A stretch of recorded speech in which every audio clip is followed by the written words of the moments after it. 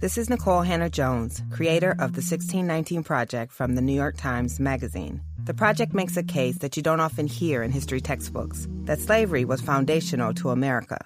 So it wasn't surprising that we ignited a fierce debate among historians about these issues. But that's the power of the New York Times, to spark an important dialogue with bold, rigorous reporting that forces us to examine our assumptions. To learn more, go to nytimes.com/worthit. Getting 8 hours of sleep every night? Check. Eat a quality, plant-based diet? Check. Exercise 4 or more times a week? Check.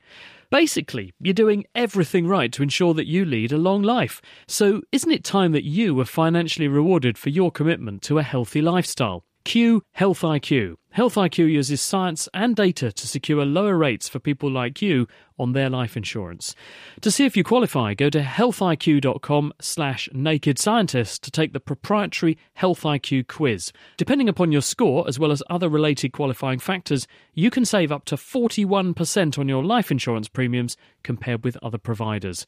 Again, that's healthiq.com/naked scientist to let them know we sent you and start the process with the Health IQ quiz. There's no commitment, and you'll learn even more about potential opportunities to be rewarded for your commitment to living healthily. That's healthiq.com/naked scientists.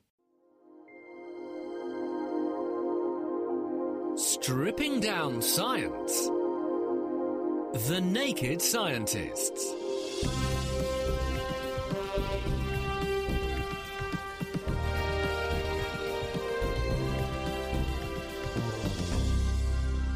Hello, it's Sunday the 26th of June. Welcome to a special Naked Scientists with me, Ben Valsler.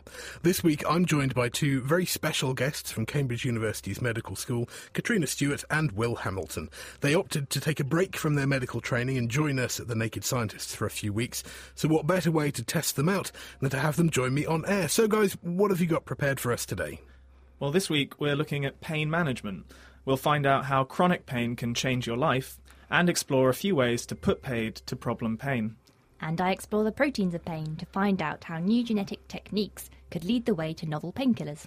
And in the news, we'll be hearing how a hammock could ensure a sound night's sleep, why TB vaccinations are best given on their own, and how flocking together is costly for pigeons. And if you have any questions or comments about the show, then get in touch. You can tweet at Naked Scientists, write on our Facebook page, that's at thenakedscientist.com/Facebook, or drop us an email. Our email address is chris@thenakedscientists.com. The Naked Scientists podcast is powered by UK Fast, the UK's best hosting provider. On the web at ukfast.co.uk. This is The Naked Scientists with Ben Valsler, Katrina Stewart and Will Hamilton. And we'll begin with a look at some of this week's top science stories. Will, what do you have for us? Well, a new study has shown that a breakthrough vaccine against tuberculosis may be more effective when given alone, rather than alongside other vaccines. A study by Martin Otter and colleagues on 4-month-old West African infants found that a next-generation TB vaccine, known rather unspectacularly as MVA-85A, is significantly less effective when given alongside other conventional vaccines. TB is a major health problem worldwide, and the existing vaccine, Bacille Clement Guerin, or BCG, named after its inventors, is not entirely effective. The rise of drug-resistant TB strains is making the need for a top-up vaccine in addition to the BCG ever more pressing.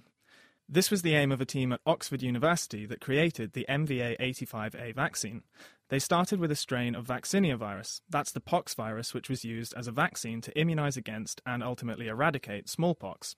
The so-called modified vaccinia virus Ankara, or MVA, was then manipulated genetically to express a protein found on Mycobacterium tuberculosis, called 85A.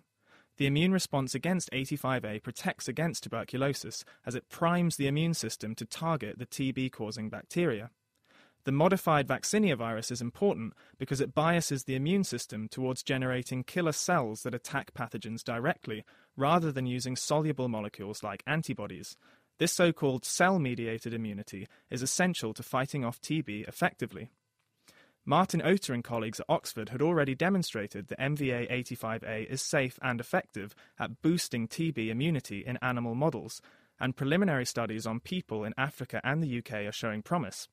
In this latest study, the authors randomly divided a sample of 4-month-old children from the Sukuta Health Centre in Gambia into 3 groups. One group received the standard selection of vaccines called the Extended Programme of Immunisation, or EPI, recommended by the World Health Organization. This includes vaccines against hepatitis B, diphtheria, tetanus, and others.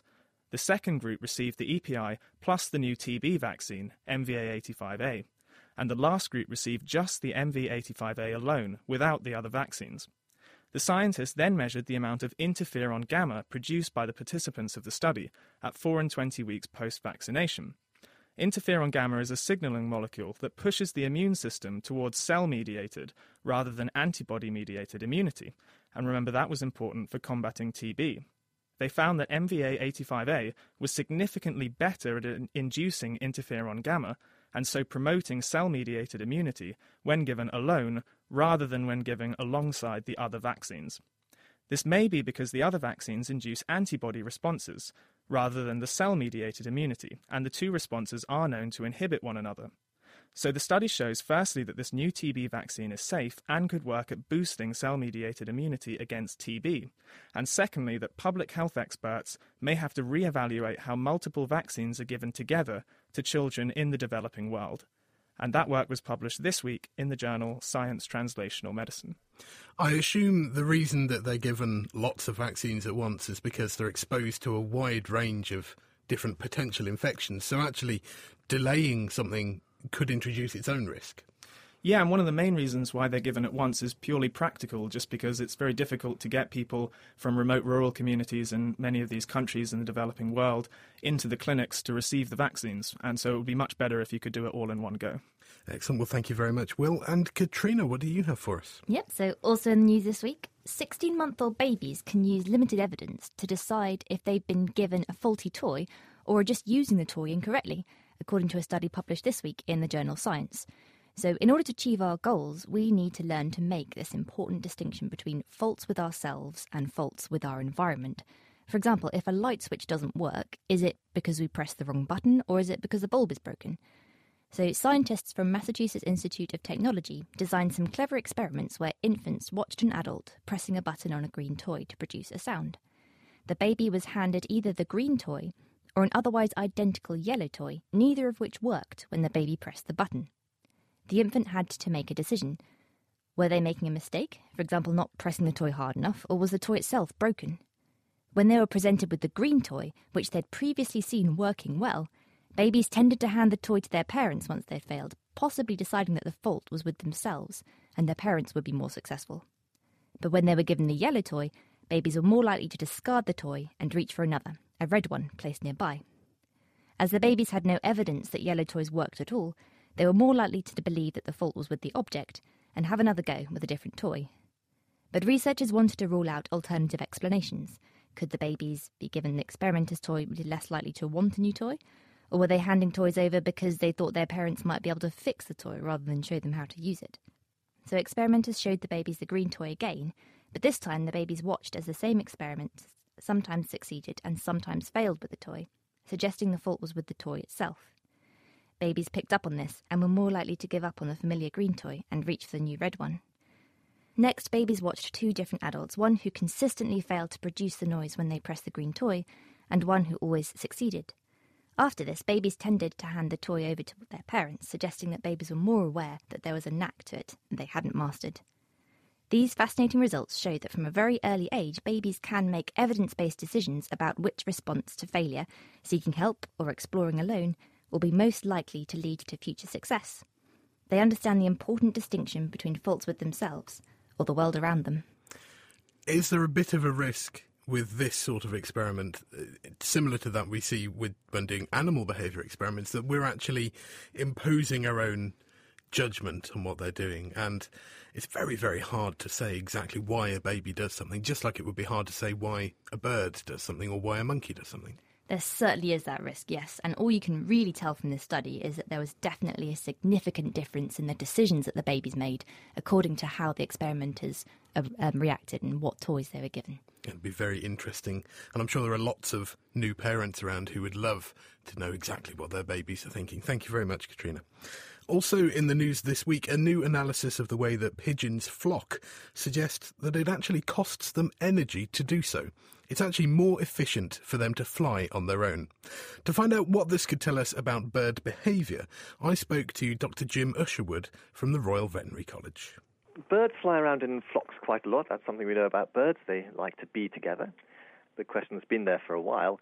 What are they getting from it? Because they could easily not fly around in flocks. And in the background of bird world, we think of lots of relatively large birds flying around in Vs. Things like pelicans and geese fly around in nicely ordered Vs. And the previous work on that has shown some kind of benefit from flying in a V. You flap at a lower rate and your heart rate goes down. And indeed, if you fly airplanes in a nicely ordered V, they reduce the fuel consumption. So you can fly in such a way that you save energy. Now, most birds don't fly around in well-structured Vs. Pigeons are a good example of a normal flock, termed a cluster flock. Why might they be flying around as a group? We simply didn't know whether they were getting any kind of aerodynamic or energetic benefit from it. So what we went about doing is putting, in effect, a sat-nav on every pigeon and some inertial sensors. So a lot of the same kit as you get on an iPhone, but in a smaller and better package on every pigeon of a flock, got them to fly around, and then worked out that these birds are probably getting some kind of energetic cost from flying close together, which leaves the biologists in us looking for why on earth would you fly in a flock, and we've got to look for different answers for that now. So what were the conditions under which they were flying? Could they have been flocking in response to something that they saw in the environment? So this is part of the beauty of these new sensors now. You can leave them on animals, they can wake up when the animal's doing something, and you can let the animals roam free doing exactly what they would normally be doing. So these were put on my flock of racing pigeons, which are allowed to do whatever they wanted for 3 days. They're flying around sometimes at 6 o'clock in the morning when nobody was around here. They'd take off, fly around in a flock for 5-10 minutes, tens of thousands of flaps, pulling 2G as they go around in circles, and then sitting down and having a bit more breakfast. And they're doing this quite spontaneously, very much like wild rock doves would do. So yes, these are in free flight, but we can take the effects of going up and accelerating and going around corners into account because we've got so many flaps. So how many pigeons were you following, and how many sort of wing beats did you actually manage to capture? So we wired up to 20. Not all 20 flew all the time. And then we're talking about 250,000 flaps, 400 pigeon kilometers we measured, which is just awesome. It's the sort of data volumes that you would just dream of. If you were trying to do this in a wind tunnel, just imagine trying to do that. The other question, of course, is for all of these pigeons, they have a bit of technology strapped to their back that they wouldn't normally have. Is it possible that the way that you're measuring this is actually having an impact? Is that leading to the fact that they need to fly with greater energy? Anything you add to an animal is likely to influence it a bit, especially when it comes to aerodynamics. A little bump sticking up could do untold things with drag. But having said that, they were flying voluntarily, and watching from the ground point of view, they're flying around in a flock like they always do. So we've got no particular reason to think they're doing something completely out of the ordinary. And then whatever the effect of having a logger on is presumably the same for all of them. And so I don't say it's a huge issue, but of course there's always a push to lighter, smoother, better loggers. Why are you looking at pigeons in particular when we have other birds that have this glorious V formation or these incredible flocks of starlings that seem almost liquid in the air? Why pigeons? Pigeons are pretty useful in that they represent typical flocks. They also have the great advantage that they can carry a fair old payload. These pigeons are quite happy to fly carrying a payload of 30 grams, and they come back, so we're not having to bother to telemeter the information off them. We can just walk up to them in the shed afterwards, pull out an SD card, and get a gigabyte of data off them. And that makes things a lot easier. And what impact did flying in a flock actually have compared to a bird just flying free on its own away from other birds? It's actually quite a large difference. If you think of a pigeon flapping along at 8 hertz, then as it gets into a flock, you go up to 8.1-ish hertz. That doesn't sound much, but if you compare that with how much it changes due to flying uphill. If it's flying uphill at 4 meters a second, that's a similar kind of change in flap frequency.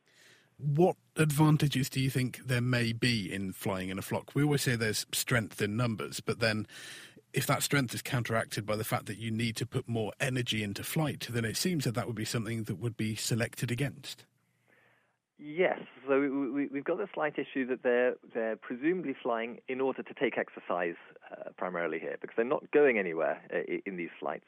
They're getting up from their loft, they're screaming around, they're going back for some more breakfast. So is it necessarily a bad thing that they flap a bit harder?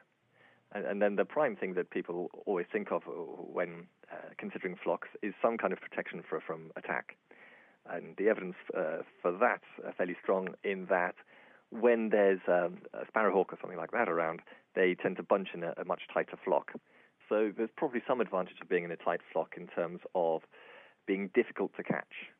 Is this information only really interesting to biologists? Is it only useful for people studying birds or studying flocks? Well, of course, I'm coming at it from the biologist's end.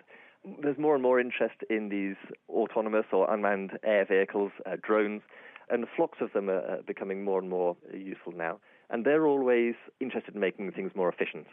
If you can get a little bit more life out of your drone, then that's very useful. And this would point to not flying your drones around as a flock of pigeons, but keeping in a goose-like structure if you can.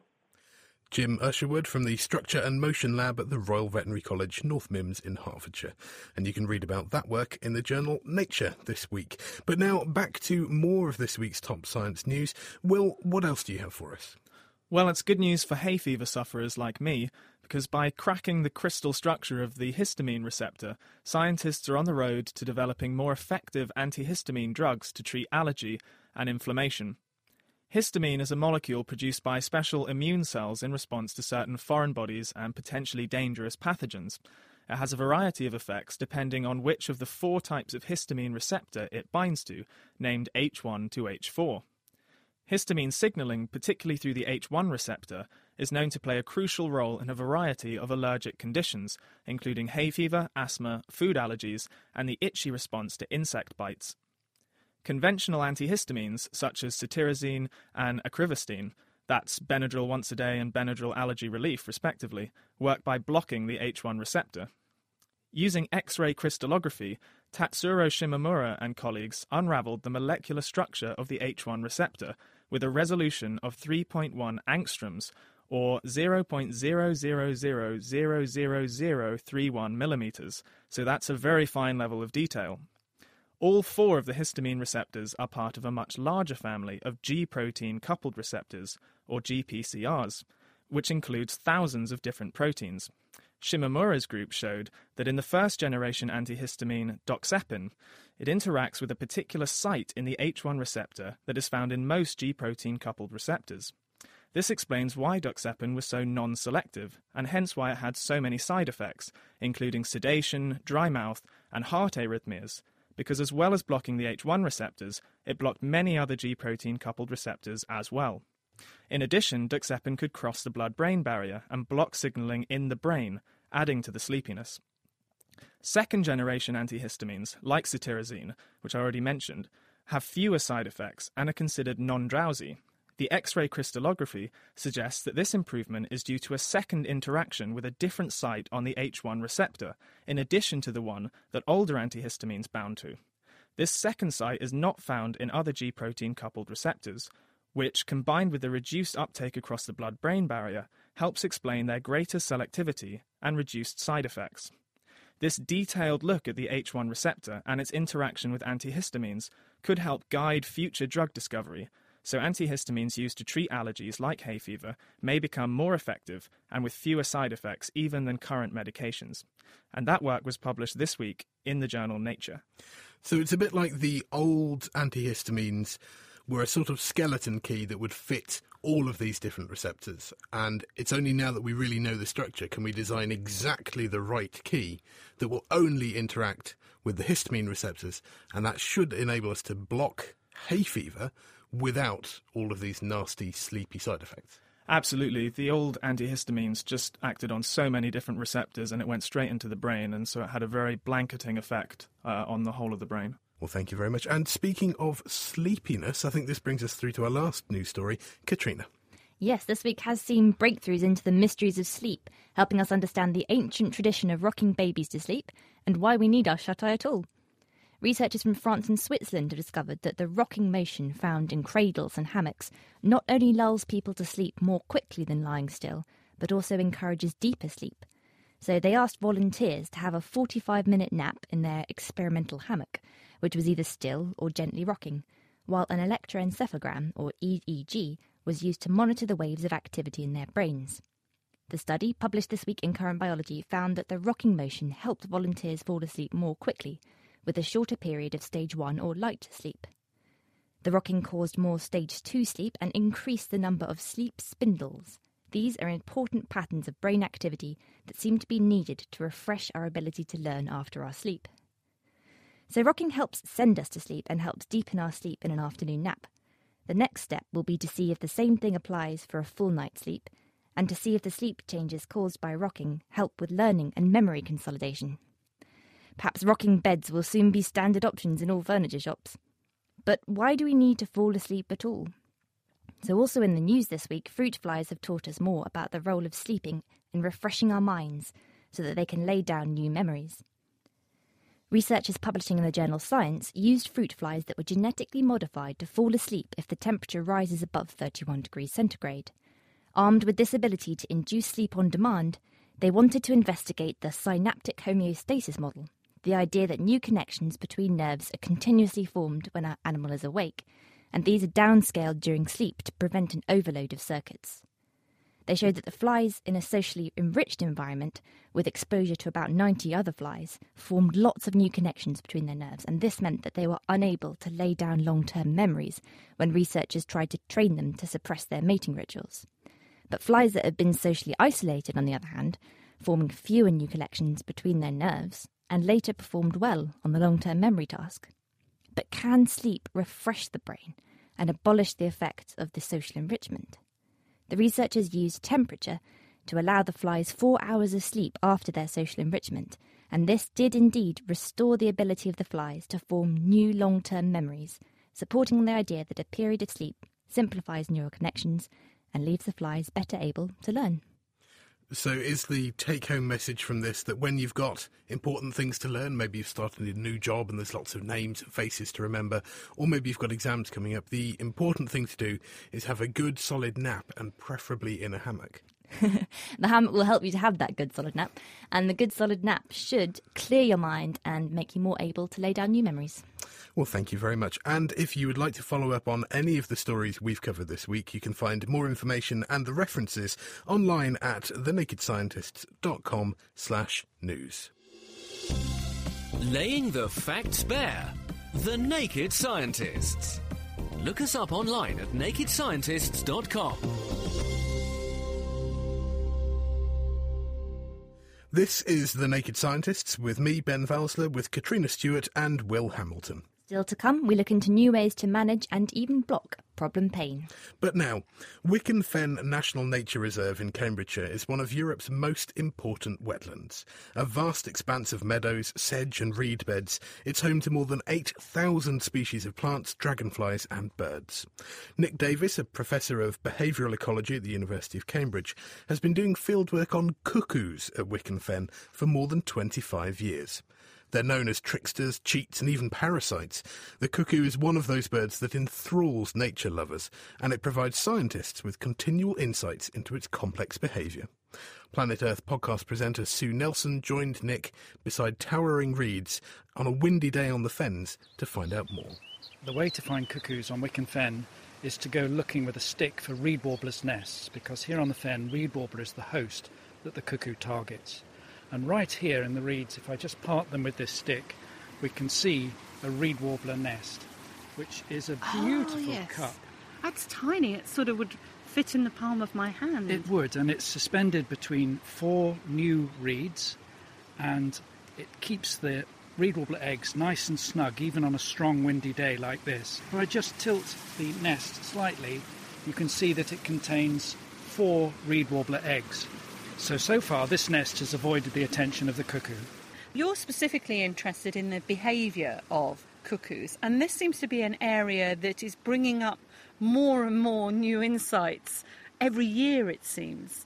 It is. It's been known for a very long time that one of the tricks the cuckoo uses is to lay an egg which mimics the host egg. In other words, an egg which looks just like the host egg. Now, there are several subspecies or host races of cuckoos in Europe. The ones that we find here on Wicken Fen are specific to reed warbler hosts, and they're genetically programmed to lay a green egg which matches the green egg of the reed warbler. Now, it's very well known that this egg matching is really important to fool the hosts, and we've shown that by experiment. If you put a model egg of a different colour into a host nest, they'll throw them out. Another form of trickery occurs at the chick stage. When the cuckoo chick hatches out, it throws out of the nest all the host eggs, so it's raised on its own. And here it employs the most wonderful vocal trick. It begs at a fantastic rate, which sounds just like a whole brood of hungry host young. Now, more recently I read about research that involved hawks as well, and I would never have put cuckoos and hawks in the same sentence. That's right. The tricks I've described so far occur at the egg stage and at the chick stage, and we wondered whether the hosts have got a defence early on to try and thwart the cuckoo from laying in the first place. What we discovered is that if reed warblers see a cuckoo at their nest, they're much more likely to throw out an egg. And we showed that by experiment by presenting them with a stuffed adult cuckoo or a model wooden cuckoo we made out of balsa wood. And if they saw this model close to their nest, they became much more fussy. They were alerted, if you like, to the possibility of parasitism. So the cuckoo's done two things in response.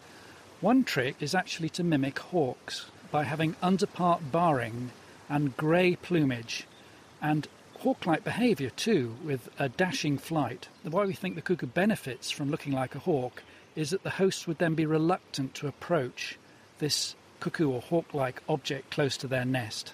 So the cuckoo then has time to slip in and lay without being detected.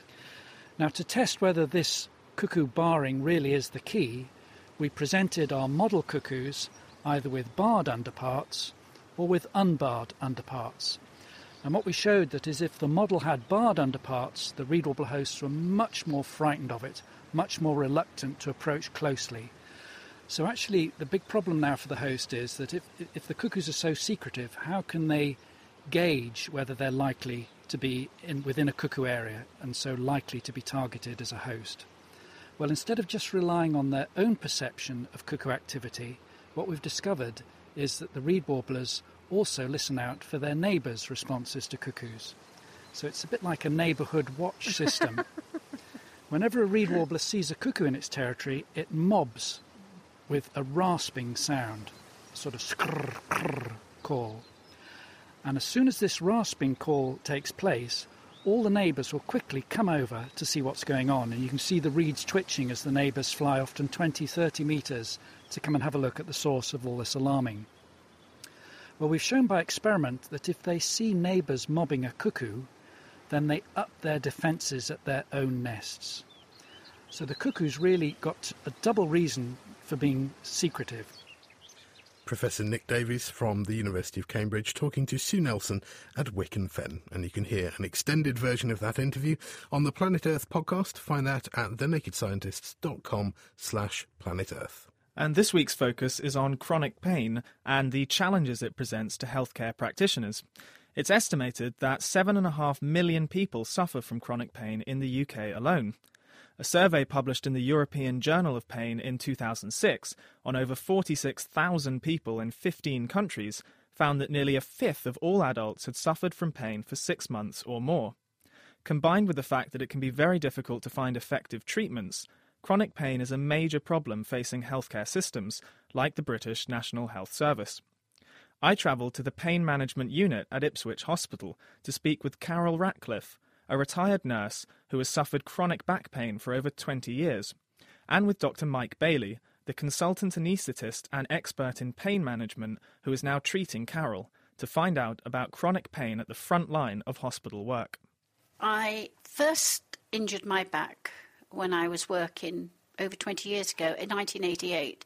I was nursing and I transferred a lady back to her wheelchair, And as I moved her, following all the rules and regulations, I felt my back suddenly give, and I was in pain, and I've not worked since. It has affected me in more ways than even I probably appreciate. I have problems with sleeping because of the pain. I cannot walk any distance. I cannot carry anything. I cannot lift anything. I cannot do a supermarket shop. It has affected me completely and utterly. That was Carol Ratcliffe, and she's receiving treatment from Dr. Mike Bailey, a consultant anaesthetist at the Pain Management Unit in Ipswich Hospital. Well, Carol's pain is complex and it's being treated in a number of ways. She's got a range of different painkillers, both ordinary painkillers, such as combinations of paracetamol and codeine, but also painkillers for nerve pain, such as nortriptyline and also something called pregabalin. And as well as the pain medication that she's taking as tablets, she's also having other types of treatments. Yes, Carol has had several spinal operations. Principally, we do these for patients who've had nerve pain, usually in the legs, coming from problems in the lower back. So the surgeons will remove the obstruction to the nerve pathway and hopefully relieve the pain. Carol has had several of those episodes, but sadly, like some people, she has still got nerve pain in her legs from the scarring of the nerves from the original problem.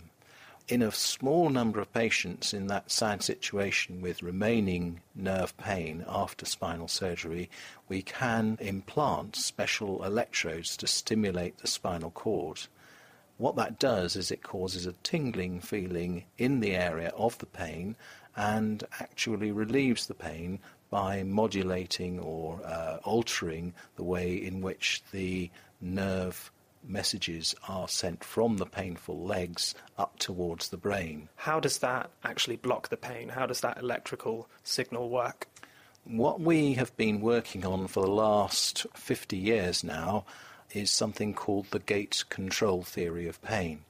This was discovered by two scientists in the last century, Patrick Wall, a neurophysiologist and anatomist, and Ron Melzack, who was a psychologist. What they noticed is that people could get very severe injuries and feel very little pain, or conversely, even very minor injuries or apparently healed injuries could still cause a lot of pain. So they said there must be something that influences the pain. They proposed that there was a so-called gate in the spinal cord in the pathway from the periphery up towards the brain. And we know that in the synapses or junctions between the nerves on that pathway, there are chances to change the way in which the pain messages are transmitted, and we call that a gate. Now we know that certain things can close that gate, and some descending nerve messages down the pathway from higher up in the spinal cord are capable of closing the gate in the nerve pathway, and that's, I think, what the electrical stimulation does. We can use other kinds of electrical stimulation, such as a transcutaneous nerve stimulator or TENS machine, and that's where we place electrodes on the outer part of the nervous system, on the arm or the leg, but that's not so effective. And of course, some of the painkillers which we use for nerve pain also act on the spinal pathways.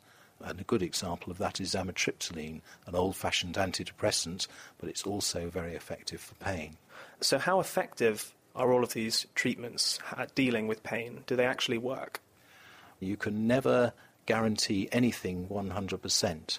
If we're looking at analgesics or painkillers, you can look at numbers needed to treat. In other words, how many patients would you need to give that medication to in order to achieve one satisfied patient?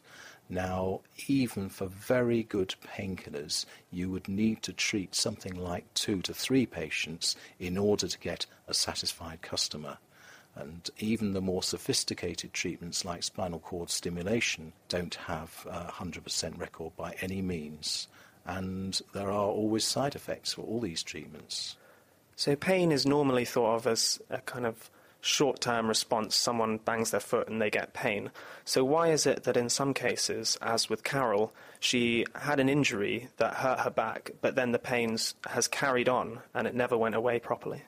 One of the reasons is that nerves do not recover well from injury, and they don't heal up like normal tissues, so they will often go on being irritable almost for life if they've been badly injured. The other thing is that we don't completely understand all the reasons, but we know that the nervous system sometimes gets a sort of pain memory which can go on causing trouble for years and years. The nervous system is not a static system like the wiring in our house or even in a computer. It's constantly changing, and there are changes in the connections in the brain and also lower down in the nervous system to keep old pain circuits going. Why do you think pain has been so difficult to find treatments for? The way in which pain is transmitted throughout the body involves many different pathways and many different neurotransmitters. That's substances that pass nerve messages from one nerve to the next, so that you're having to interfere, if you like, with that nerve pathway in lots of different ways. We also know that there are lots of things that can influence pain. And for instance, one good example is if you're stressed, you will get an increased pain experience as opposed to someone who is calm. That was Dr. Mike Bailey and Carol Ratcliffe at the Pain Management Unit at Ipswich Hospital. And Dr. Bailey was also keen to stress that teaching patients psychological coping mechanisms to deal with living with chronic pain is also an important aspect of pain management with the NHS. So pain is a huge problem and one that current drugs often fail to answer. To find new ways of blocking pain, scientists are investigating the pain pathway from start to finish, from the tips of our fingers to the depths of our brains. I spoke to John Wood, who is Professor of Molecular Neurobiology and Head of the Molecular Nociception Group at University College London. He's one of the leading scientists involved in looking for new ways to interfere with pain. So what happens when you tread on a drawing pin or have some acute pain episode is that there are specialised nerves that innervate all parts of the body, the skin and the muscle and the viscera. And they've got various receptors on them that respond to chemicals released from damaged tissue. So what will happen is that you'll damage the skin and then some chemicals will activate these sensory nerves, and they'll then send an electrical signal into the spinal cord, which will activate further neurons up into the forebrain, the cortex, where pain will eventually be perceived. So scientists are beginning to understand the processes involved in sensing pain, but we're still far from conquering this unpleasant sensation with drugs. It's true that we're still dependent upon drugs that have been around for really many centuries. Opioid drugs and non-steroidal anti-inflammatory drugs, aspirin-like drugs are the mainstays. But in the main, we're limited by the side effect problems of a number of quite potent drugs. And there are, I think the estimate is something like 6% of the population are suffering from some quite severe ongoing chronic pain, which isn't adequately treated at the moment. So that translates into 2 or 3 million people in the United Kingdom are very poorly treated for ongoing pain as we speak. But this may be about to change. New advances in techniques to analyse people's genetics may hold the key. Yeah, that's true. It's been quite wonderful, the payoff that's come from sequencing the human genome. It's now possible to get the complete sequence of all the DNA that encodes proteins in a person for about £1,000. And it's become terribly straightforward to map mutations which may underlie various pathological conditions, including unusual pain states.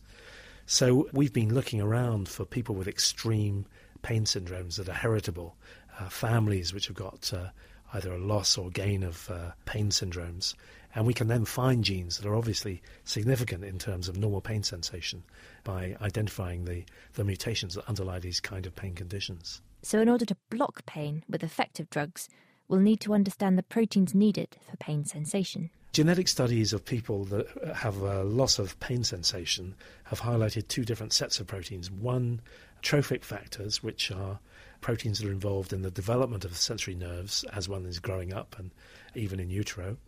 And a second set of proteins are the ion channels that are responsible for the electrical signaling that goes on in these cells, which is responsible for sending information into the brain that tissue damage has occurred. So the two best examples in this area are the TrkA receptor, which is a trophic factor receptor, where you have a mutation in that stops it working. You don't have any sensory nerves. And SCN9A, the ion channel, which is responsible for electrical signaling, particularly in those damaged sensory neurons that cause you to feel pain.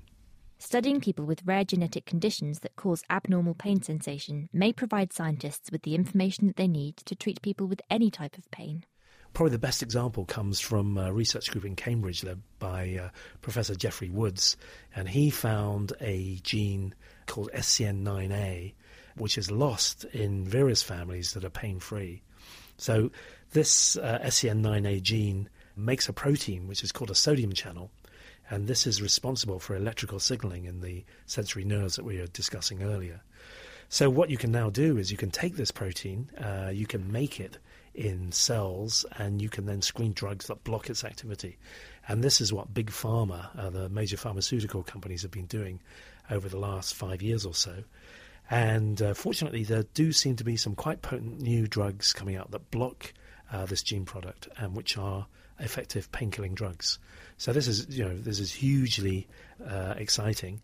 And over the next 5 to 7 years, we hope that some of these compounds will become available in the clinic and will actually be useful additions to the present set of drugs that we can use to treat pain.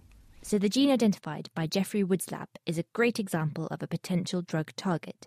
Well, SCN9A is a very interesting gene because it's been linked to both loss of pain sensation and, in some unusual syndromes, to people that have ongoing pain. And when the gene is sequenced, so we find out what it actually does and how it's working, we find that it encodes a protein that's involved in electrical signaling. The people that suffer ongoing pain as a result of mutations in this gene have a hyperactive protein which sends electrical signals into the brain at a very high frequency in response to fairly low-level damaging stimuli. Whereas people that have got a loss of function of this protein, so that it doesn't work at all, are unable to feel any pain at all. And interestingly, they also can't smell because this protein also has a role to play in olfactory epithelia. But this, of course, gives us a wonderful clue into a potential route to developing new pain-killing drugs that act on this gene product. Every day, scientists are stepping closer to conquering pain, but John Wood offers a word of caution. Pain is both a friend and a foe in a sense, because if you're born with a pain-free condition, you have terrible problems injuring yourself all the time. So pain does teach us to protect ourselves, and we don't really want to abolish chronic pain, acute pain.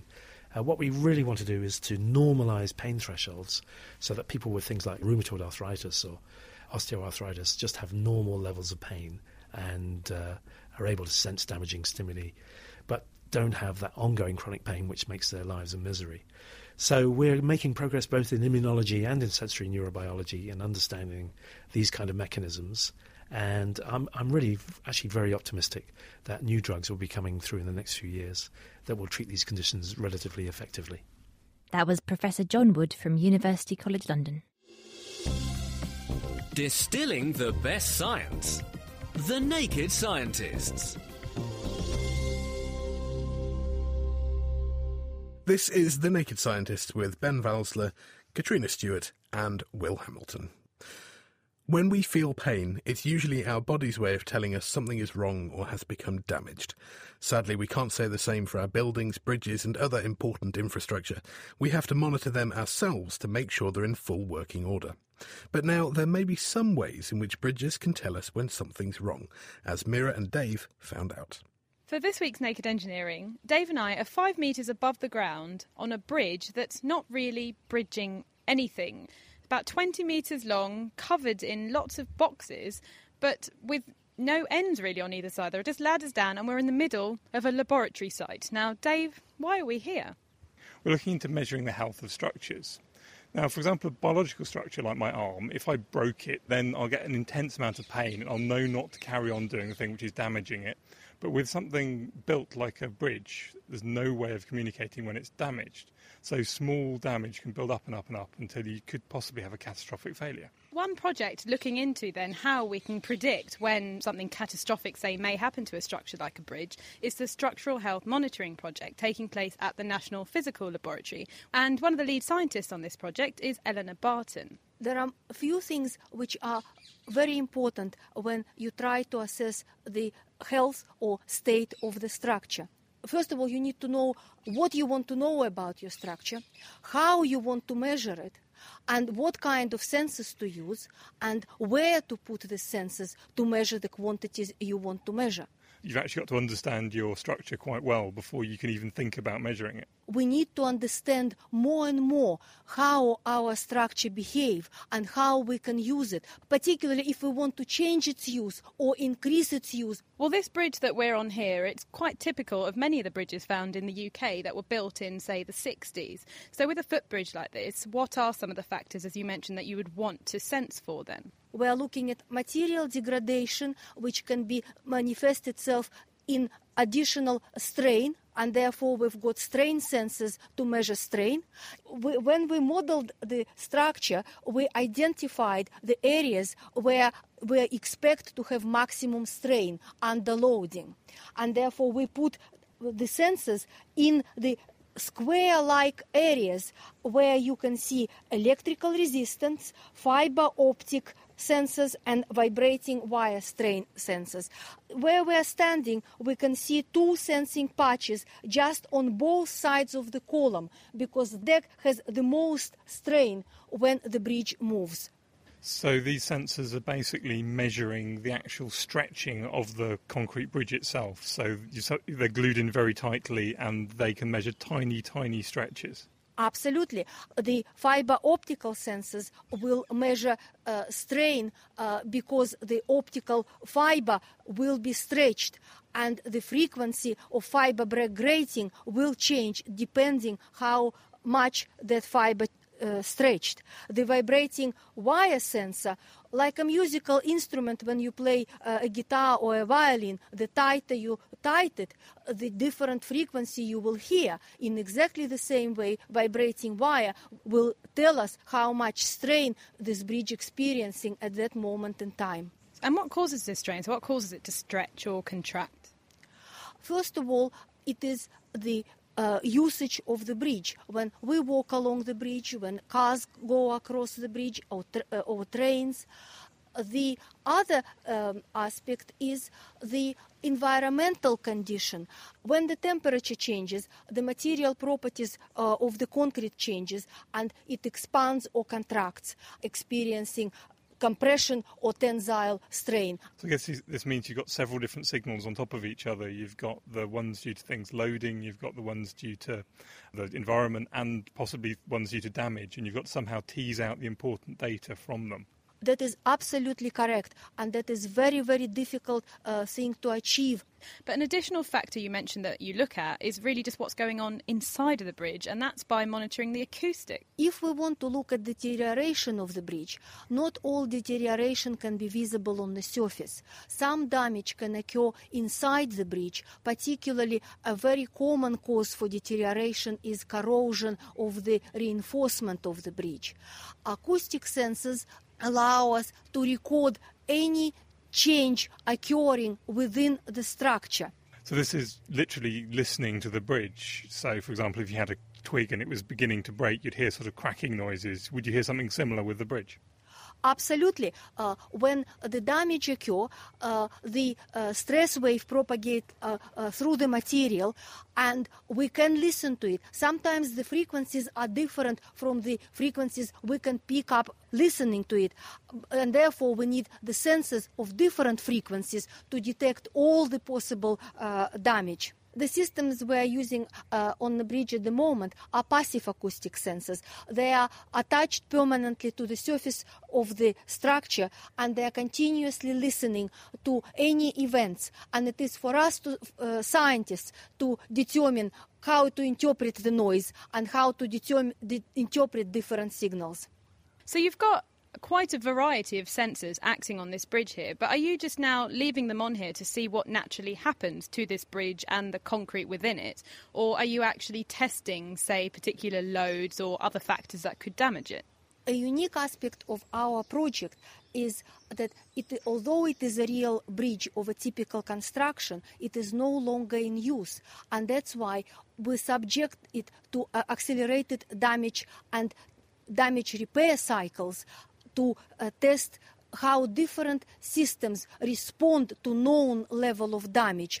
We introduce well-defined damage by removing concrete, cutting through the rebars, and we want to assess how different monitoring technologies detect various levels of damage and how we can interpret the signal and relate to the damage if the cause of damage is unknown.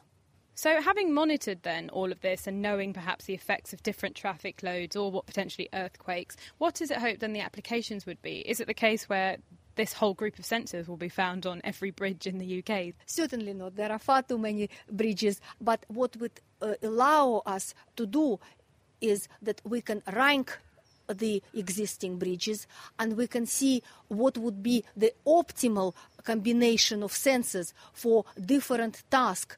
It is finding the right solution for any possible application in the future. And that is why our project is a collaborative project between more than 40 different companies and organizations to investigate how we can provide the reliable, safe infrastructure for the future generations at minimum cost and with maximum sustainability.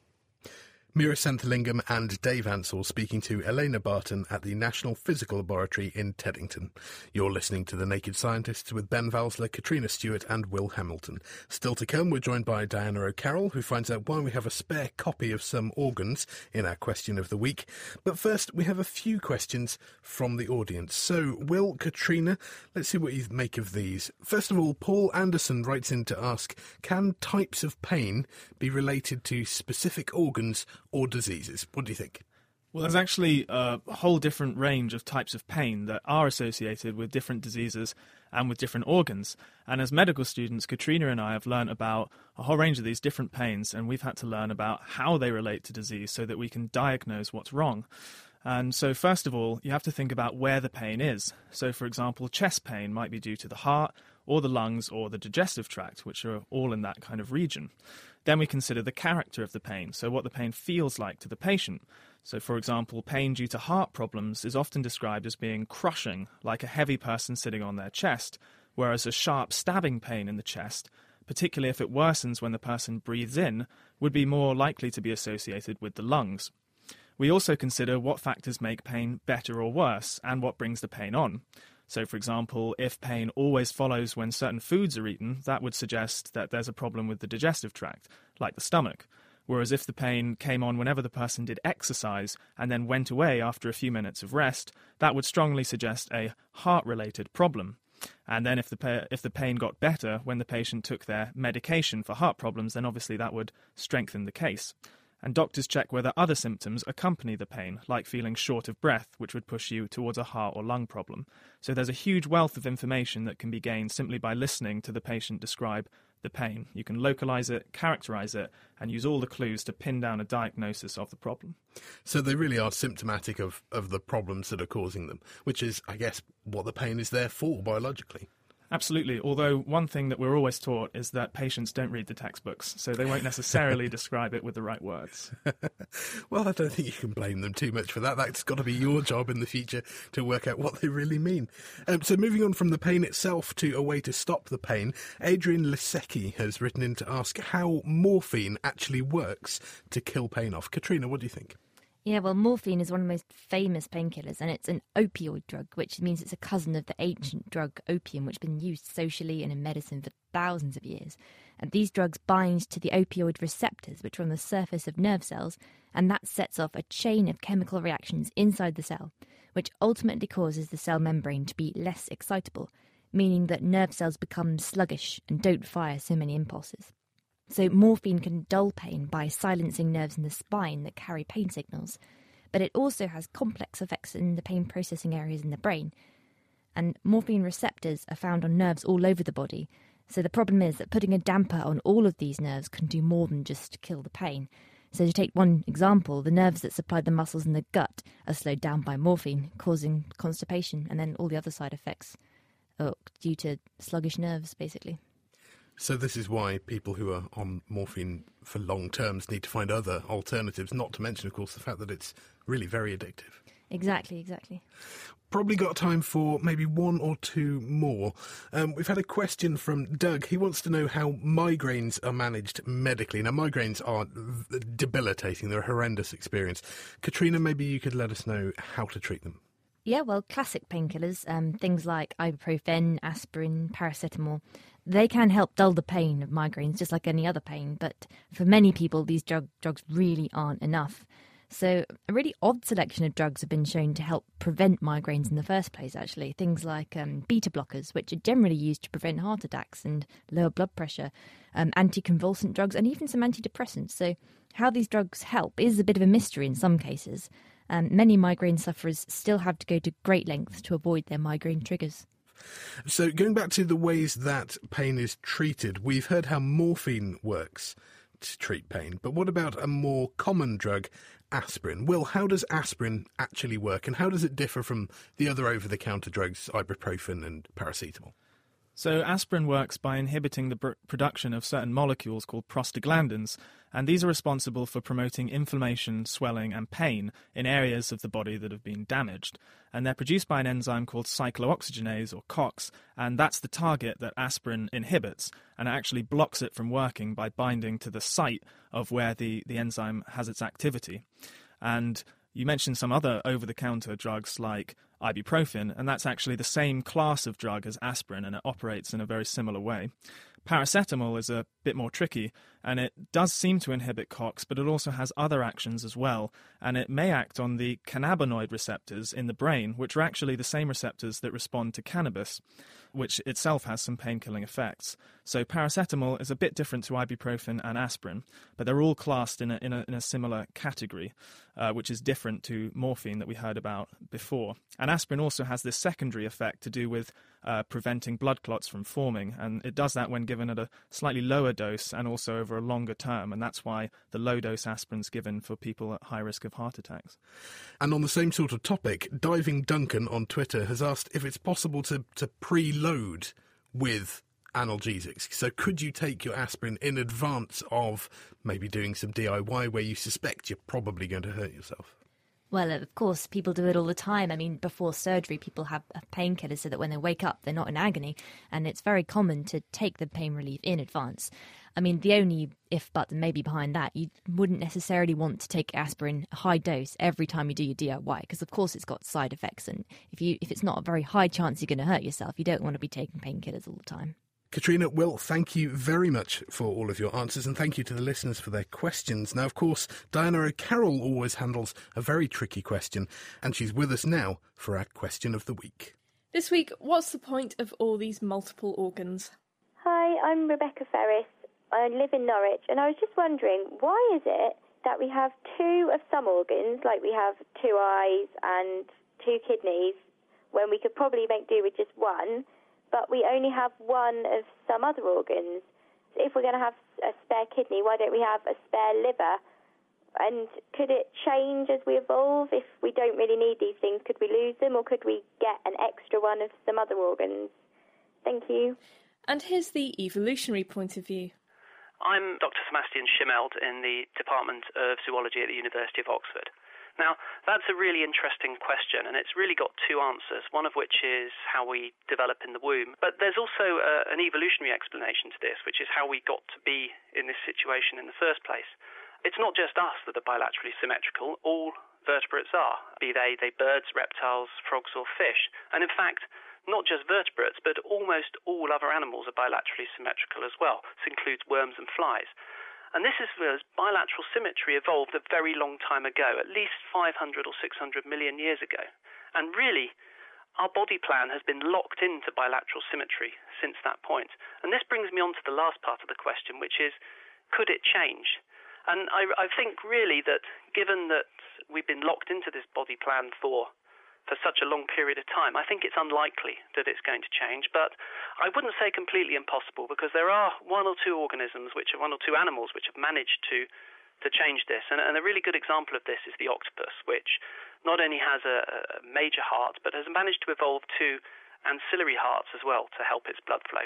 So unlikely to change, I think, but perhaps not completely impossible given enough time and the right selection.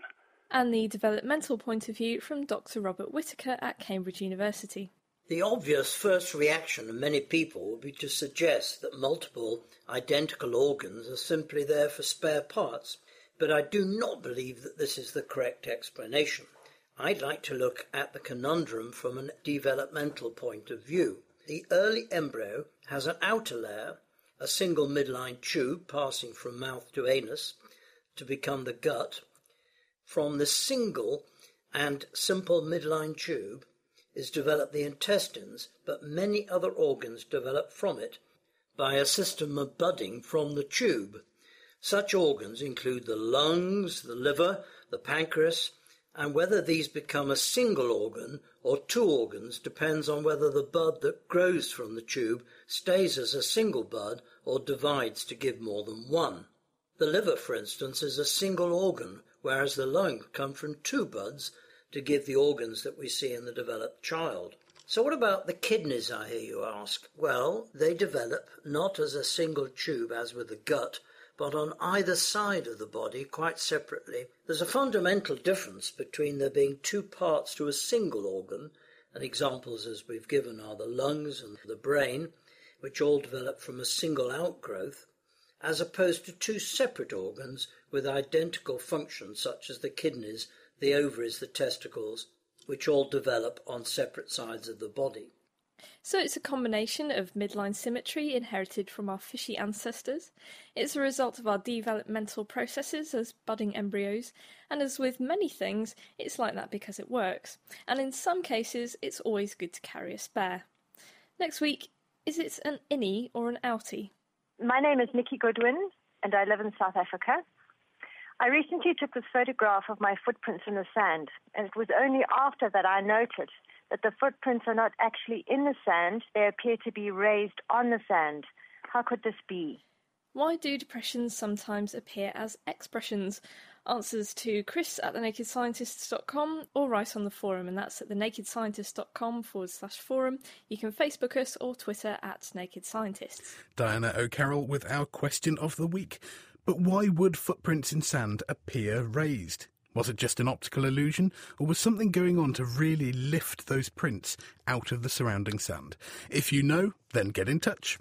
But that's all we have time for this week. Thanks to Jim Usherwood, Carol Ratcliffe, Mike Bailey and John Wood, to our production team of Mira Sentherlingham and Diana O'Carroll, and to our special guest presenters Katrina Stewart and Will Hamilton. If you'd like to get in touch with us here at The Naked Scientists, you can contact us through Twitter by tweeting at Naked Scientists, write on our wall at thenakedscientists.com/Facebook, or email chris at thenakedscientists.com.